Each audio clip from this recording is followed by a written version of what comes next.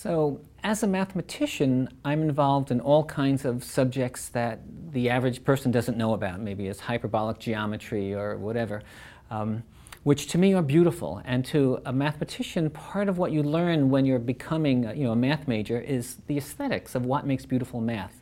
Part of my mission is somehow I feel it's important to take some of that beauty and explain it to the public by translating it. You can see that there's some beauty there. So I take things that I enjoy and think of some medium, whether it's wood or metal or plastic, or I build things out of pencils or CDs, but somehow get it into a form that you can see there's something there. My hope is that when people see a beautiful piece of art that has a mathematical foundation to it, or is explained to them as being mathematical art, that gives them a reason to then go and do some of the work. So you can't learn math in a few seconds or by looking at a beautiful picture or quilt or bead or whatever it is that's mathematical. But if that gives you the motivation to spend the time to research it, to read a book, to go look at a website, when you spend that time, you will learn the mathematics. So I'm trying to really create that emotional connection and motivation. So I work with art as a way to get people thinking about creativity. If you're used to thinking about creating new things, if you hang out with artists who are always saying, what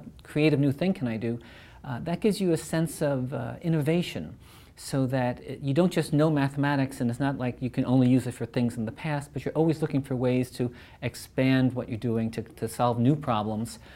And that's the essential skill. When someone hires you in a technical job as a mathematician or an engineer, they don't say, I want you to solve some old problem. They pay you money because they want you to solve a new problem that no one's ever solved before, and that takes creativity. So I spent about 5 years of my life designing the Museum of Mathematics in Manhattan in New York City.